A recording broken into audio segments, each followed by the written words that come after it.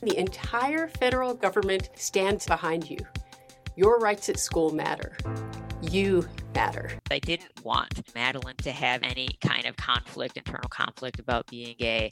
And it actually took me years to get to that point where I had to recognize, okay, this is actually part of her motivation. This is part of her struggles, because it's not at all part of mine.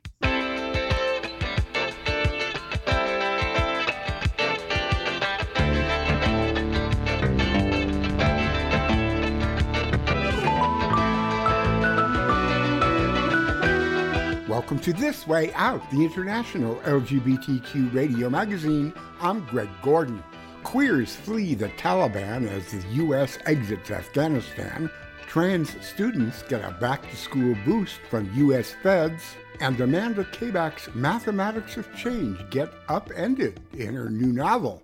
All that and more this week, now that you've chosen This Way Out. I'm MR Raquel. And I'm Marcos Nájera. With News Wrap, a summary of some of the news in or affecting LGBTQ communities around the world for the week ending August 21st, 2021. LGBTQ people and their allies fear for their safety under the Taliban as the U.S. and its allies clumsily withdraw military forces from Afghanistan. The fundamentalist Islamic group, now again in control of the country, is known for its brutal treatment of queers and harsh oppression of women.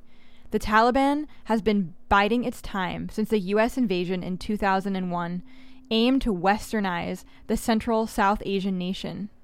Its spokespeople have insisted that the Taliban-run government of 2021 will be far more forgiving, though most observers are dubious. A Taliban judge told the German tabloid Bild in July that LGBTQ people will be put to death under Sharia, or strict Islamic law.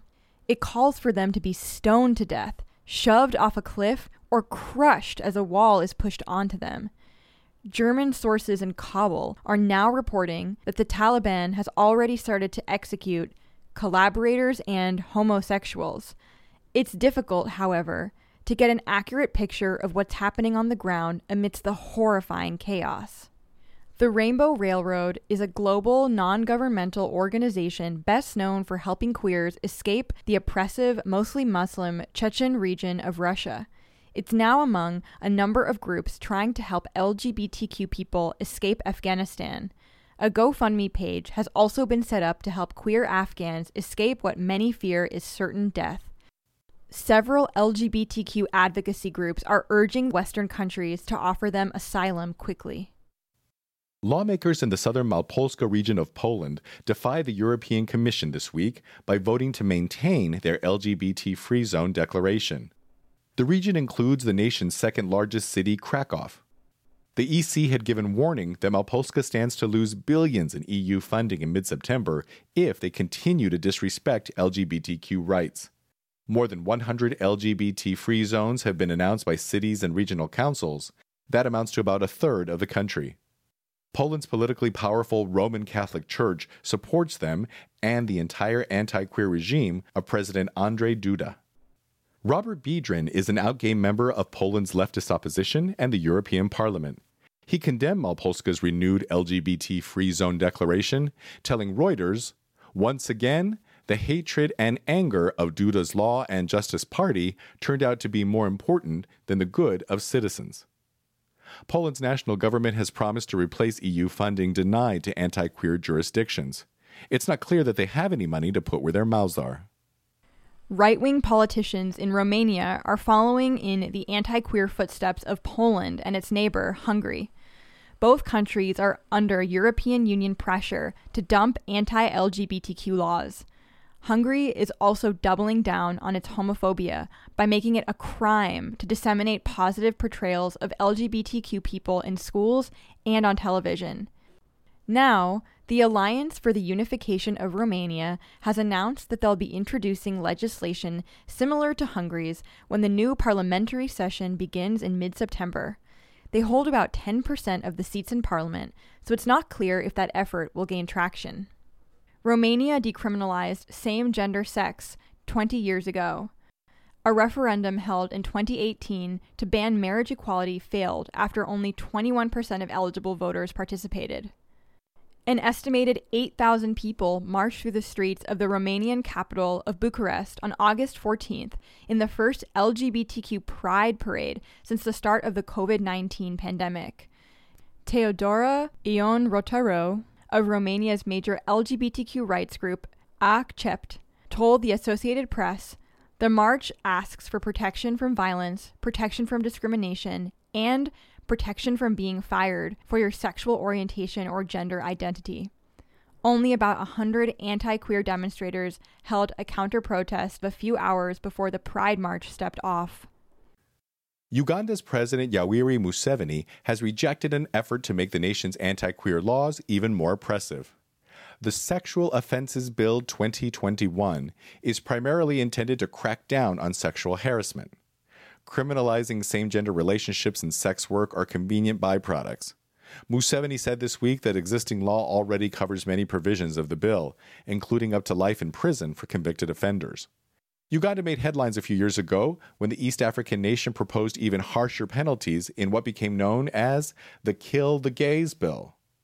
Global pressure prevented it from becoming law. Severe social stigma has kept most queer Ugandans in the closet. Adrian Juko is the executive director of the Ugandan Human Rights Awareness and Promotion Forum. He told the Washington Blade, "In Uganda, the law matters, but it also doesn't. In other words, it doesn't matter what the situation is. With what the law right now is, the persecution of LGBT people will remain." Israel's gay and bisexual men will no longer be barred from donating blood, according to Proudly Out Health Minister Nitzan Horowitz. He explained in a Facebook post this week that every blood donor who comes with the goal of saving a life will receive equal treatment, no matter what his gender or sexual orientation is, whether he is LGBT or straight. Horowitz called earlier bans a remnant of a stereotype that belongs to history. Until now, blood donations by Israeli gay and bisexual men were limited to those who had not had male-with-male sex for at least 12 months. The new regulations only require donors to have been celibate for the previous 3 months if they report engaging with multiple partners or having unprotected sex. The Israeli newspaper Haaretz says that the new regulations will take effect in October. Activists in other countries are hoping that their governments will follow Israel's lead, notably the UK and the US. Both have eased their bans on blood donations by gay and bisexual men, but still require 3 months of celibacy before they can donate. Queer advocates insist that sexual activity must be the determining factor, not sexual orientation. As Israeli Health Minister Horowitz said, "There is no difference between blood and blood." In other news, U.S. Secretary of Transportation Pete Buttigieg made a very special announcement on Twitter this week. For some time, Chasten and I have wanted to grow our family. We're overjoyed to share that we've become parents. The 39 and 32-year-olds soon-to-be dads told the Washington Post that they've been trying to adopt for more than a year and revealed they've even shot for baby gear and discussed names on multiple occasions. Chasten said that the process has led to what he called a really weird cycle of anger and frustration and hope. You think it's finally happening and you get so excited, and then it's gone. Secretary Pete's Twitter announcement continued, "The process isn't done yet, and we're thankful for the love, support, and respect for our privacy that has been offered to us. We can't wait to share more soon." The Buttigiegs are already fathers to their 2 dogs, Truman and Buddy. Finally, Oregonians Aaron and J. Bill McCarthy took action after the local school board voted to ban displays of pride flags, Black Lives Matter signs, and what the board called other political expressions. The McCarthys own a farm close to Newburgh High School and posted their idea for a proper response to the pride flag ban on social media. According to Portland TV station KGW, several people from around the state responded with donations of funds and materials. On a 17 by 30 foot piece of plywood, the McCarthys painted a Progress Pride flag, the one that incorporates not only the traditional rainbow colors, but black and brown stripes for people of color, and pale pink, light blue, and white for transgender folks. Their pride flag sits on a hill in clear view of the high school's football field. KGW reports that the Progress Pride flag was created in 2018 by fellow Oregonian Daniel Quasar and gained widespread popularity after it appeared on the VH1 TV show RuPaul's Drag Race. The school board's banner ban is reportedly being reviewed for its legality and has yet to take effect. Aaron McCarthy told KGW that it's not expressing a Democratic idea or a Republican idea or conservative or liberal. It's human beings. She said that they aimed for maximum visibility for their plywood pride flag, adding that, "I wish it could be 10 times bigger." That is News Wrap, global queer news with attitude for the week ending August 21st, 2021. Follow the news in your area and around the world. An informed community is a strong community. News Wrap is written by Greg Gordon, edited by Lucia Chappelle, produced by Brian DeShazer, and brought to you by you. Help keep us in ears around the world at thiswayout.org, where you can also read the text of this newscast and much more. And you can read the transcript and listen to News Wrap each week by subscribing to our This Way Out radio channel on YouTube. For This Way Out, I'm MR Raquel. Stay healthy. And I'm Marcos Nájera. Stay safe. This book took me 5 years and about 10 different drafts, and 3 of them were wildly different from what you see in the printed book now. A novelist goes through changes as her characters get upended. But first... Up in the morning and out to school. The teacher is teaching the golden rule. American history and practical math. You study them hard and hoping to pass. Working your fingers right down to the bone. And the guy behind you won't leave you alone. To mask or not to mask is the issue exploding across the U.S. as schools reopen during the rise of the Delta COVID variant. Taking off the masks of gender identity during the rise of state legislative measures to restrict their rights is the issue facing young trans students. Several officials from the federal government sent them this encouraging message via YouTube. Hello, I am Suzanne Goldberg, Acting Assistant Secretary for the Department of Education's Office for Civil Rights. Returning to school can be both exciting and nerve-wracking for many students. Maybe you're starting a new school or returning to in-person learning after a long time away. Maybe you're worried about making friends or keeping up with a challenging new class. If you're a transgender student, perhaps you're worried about simply being accepted and safe, and being treated with respect as you head into the new school year. I'm Kristen Clark, the Assistant Attorney General for the Civil Rights Division at the U.S. Department of Justice. We know that many school administrators and educators are doing their best to make schools safe and welcoming places for all students, including LGBTQI students. We appreciate the work they do. But we also know that that's not the reality for all transgender students, including perhaps some of you. In some places, people in positions of authority are putting up obstacles that would keep you from playing on the sports field, accessing the bathroom, and receiving the supportive and life-saving care you may need. We're here to say that's wrong and it's against the law. We know that you are resilient, and we hope you will find support where and when you need it. But we also want you to know that the Department of Education and the entire federal government stand behind you. Your rights at school matter. You matter. The Department of Justice is here, along with the Department of Education, to investigate complaints about discrimination or harassment based on sexual orientation or gender identity. We want you to know that we are looking out for you, and we're here to protect your civil rights. Hello, I am Dr. Rachel Levine, Assistant Secretary for Health. We know at the United States Department of Health and Human Services that learning environments free from bullying and harassment are vital to making sure that all students flourish, regardless of their sexual orientation or gender identity. It is critical to support trans youth, their parents, and families to help them achieve the good health and well-being that everyone deserves. We have many federal government resources for you. If you face discrimination or harassment at school because you are transgender, you can file a complaint with the Education Department's Office for Civil Rights at ed.gov/OCR. You can also find much more information and resources on a dedicated page for LGBTQI+ students at ed.gov/OCR/LGBT. Or just Google LGBTQI+ students and OCR, and you will find your way there. We want to hear from you. You can file a complaint with the Justice Department at civilrights.justice.gov. The information is available in multiple languages.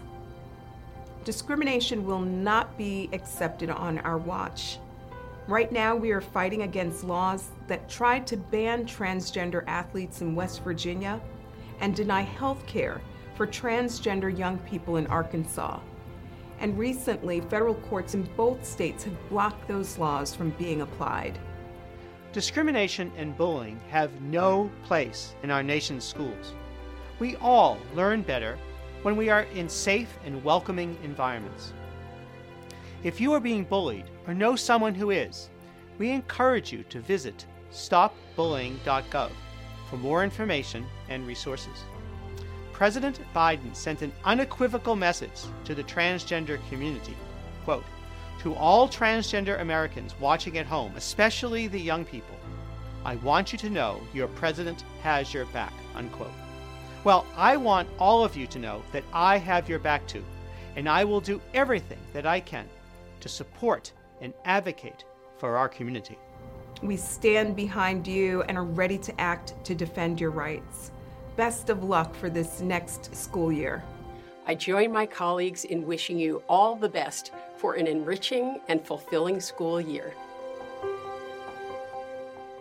That was U.S. Department of Justice Assistant Attorney General Kristen Clarke for the Civil Rights Division, Department of Education Acting Assistant Secretary for Civil Rights Suzanne Goldberg, and Department of Health and Human Services Assistant Secretary for Health Dr. Rachel Levine, with a back-to-school message for transgender kids. Good news, ain't that good news? Are you signed up for our new e-newsletter, Inside This Way Out? We send them out every few weeks, briefly reviewing recent and previewing upcoming programming and deepening the conversation about your favorite international LGBTQ radio show. All you have to do to receive Inside This Way Out messages is email us at info@thiswayout.org. And be assured that we don't share or sell your email address or anything about you to anyone else, and we never will. Again, to receive the occasional Inside This Way Out and let us know you're listening, email us at info@thiswayout.org.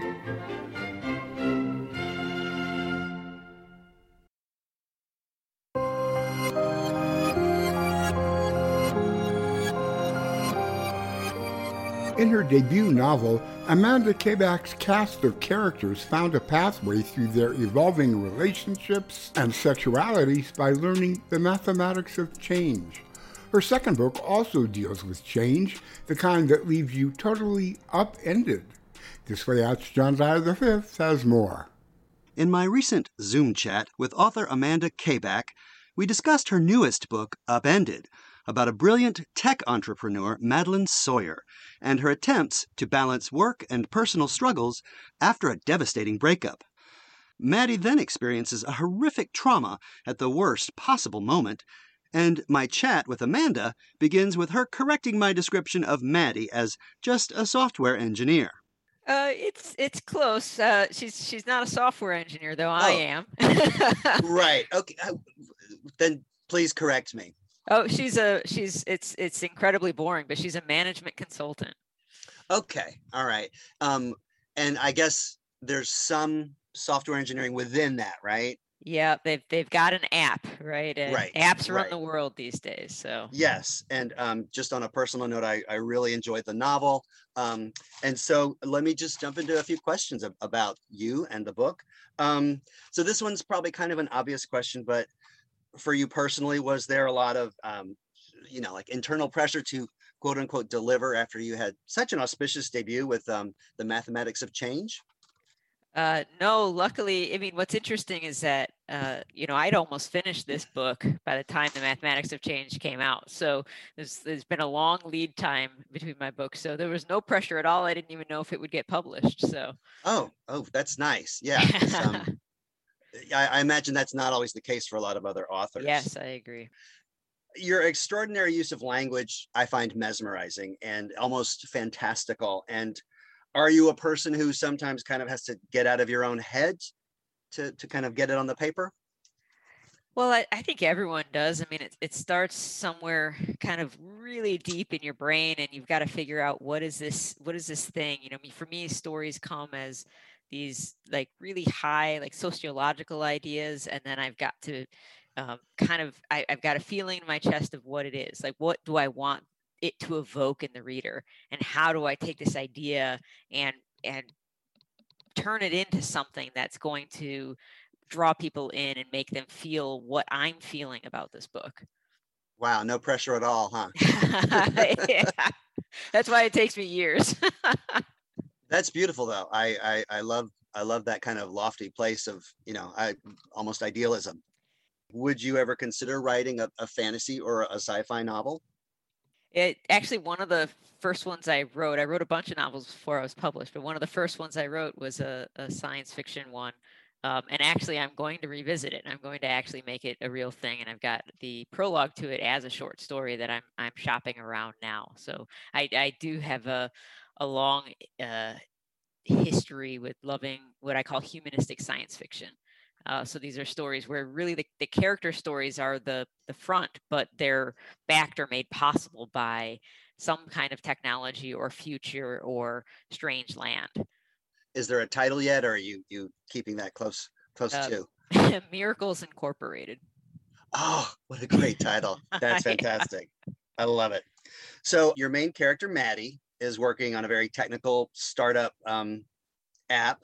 And it's like we said, it's somewhat similar to what you do in your work besides fiction. So do you prefer to work aspects of your own life into your writing, or does it just kind of happen? It happens. I mean, I don't necessarily love it, and I would never write deeply something that's very similar to my life, because it is. I mean, in ways, it's interesting for me. It's certainly not interesting for everyone else. But it's the kind of the backbone of a lot of what's happening in the world today. How do we automate? What does social media do for us? These supercomputers that we're carrying around in our pockets, can we use them for good or evil?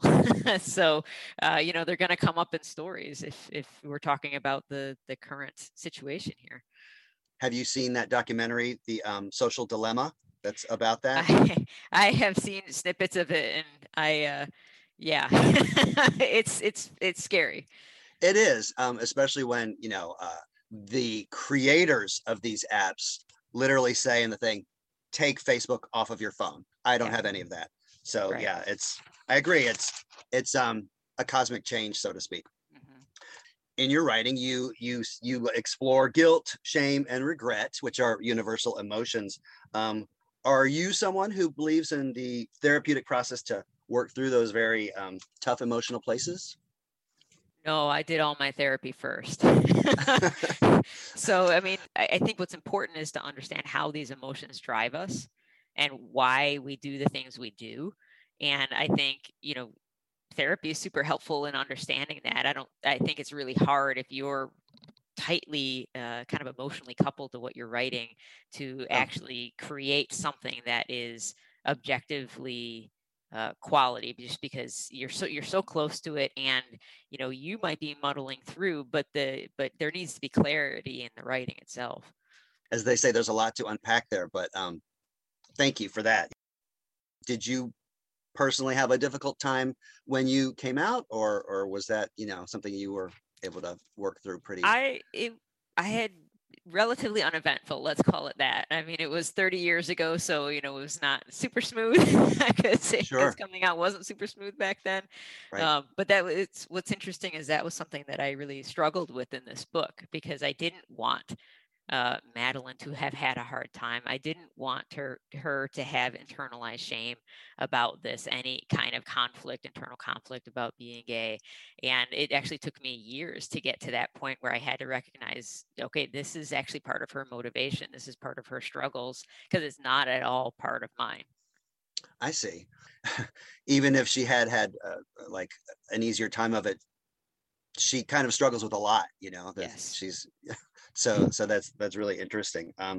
So I find your dialogue to be incredibly rich and layered, and I was wondering, does that come to you easily, or is it more part of that process you've talked about of writing, rewriting? It's actually fairly easy, but that's not to say I don't rewrite it endlessly. But that's actually a little easier for me than other parts of creating the book. You get the impression when you're reading that you really are in their heads, and it's very rich. Thank you. Do you like to have multiple writing projects at a time, or is it one thing now? And Yeah, it's usually one thing. I've got since I work a full-time job, I've got limited time, so I try to kind of maximize what I'm doing on one thing and focus on that. And novels are great because I'm not an idea person. I don't have a million ideas for stories, and so I love when I have an idea for a novel because I can just sit with it for years. And so I come to the writing table every day, and I'm like, well, I know what I'm working on today, and that's wow. Really... And that's not frustrating to you to have that much time? Well, yeah, I mean, there's despair. There are always moments of despair. This book took me 5 years and about 10 different drafts, and 3 of them were wildly different from what you see in the printed book now. And I remember like specifically 3 years in, sitting in a coffee shop and just wanting to cry because I was like, I'm never gonna crack this book. Like, I'm never gonna make this work.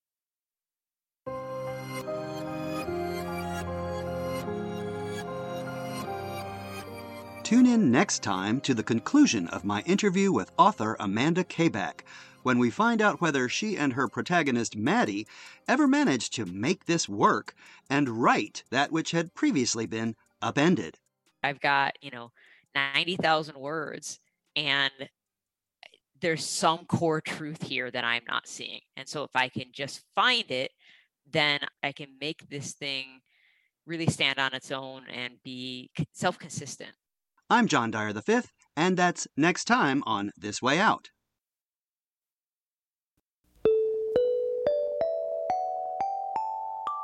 Thanks for discovering This Way Out, brought to you by the nonprofit Overnight Productions.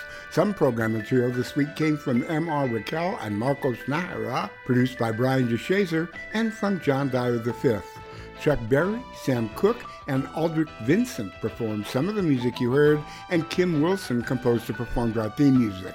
This Way Out thanks to Kicking Assets Fund of the Tides Foundation, the Yavana Foundation, a bequest from Christopher David Trentham, donors Paul Bannon, and Richard Merck and Brad Payton of Silicon Valley. Listener donors makes this program possible. Look for This Way Out Radio on social media, email tworadio@aol.com, or write to us at P.O. Box 1065, Los Angeles, California, 90078, USA.